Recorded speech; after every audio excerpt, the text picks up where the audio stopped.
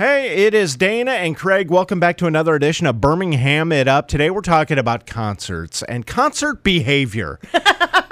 And I don't know if it's just because I'm lazy or I'm just so in the moment, but I don't take a whole lot of videos. Actually, hardly ever do I take a video at a concert. I'll take a picture like the second they start a song, and then that's it.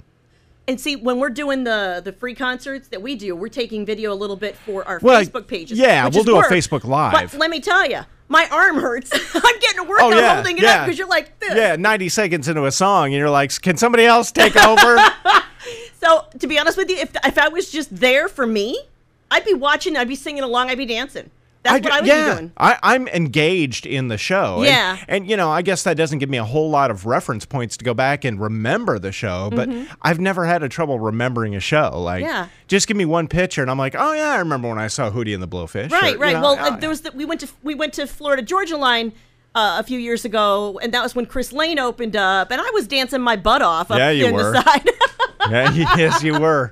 And that's when I brought my son. It's the first time he got to see Florida Georgia People are Line. giving her dollar bills. Stop it. Okay, it wasn't like that. But so, you know, I guess that's the question. It's like I don't like being that guy who holds my camera or my phone up the entire show. Right. And I'm 6'3". Yeah. So I'm already, if I stand up, and I'm cognizant of that fact. So I like to sit down a little bit and give the people behind me a break. Right. But I don't want to be the guy holding up. I know, I'm a great guy.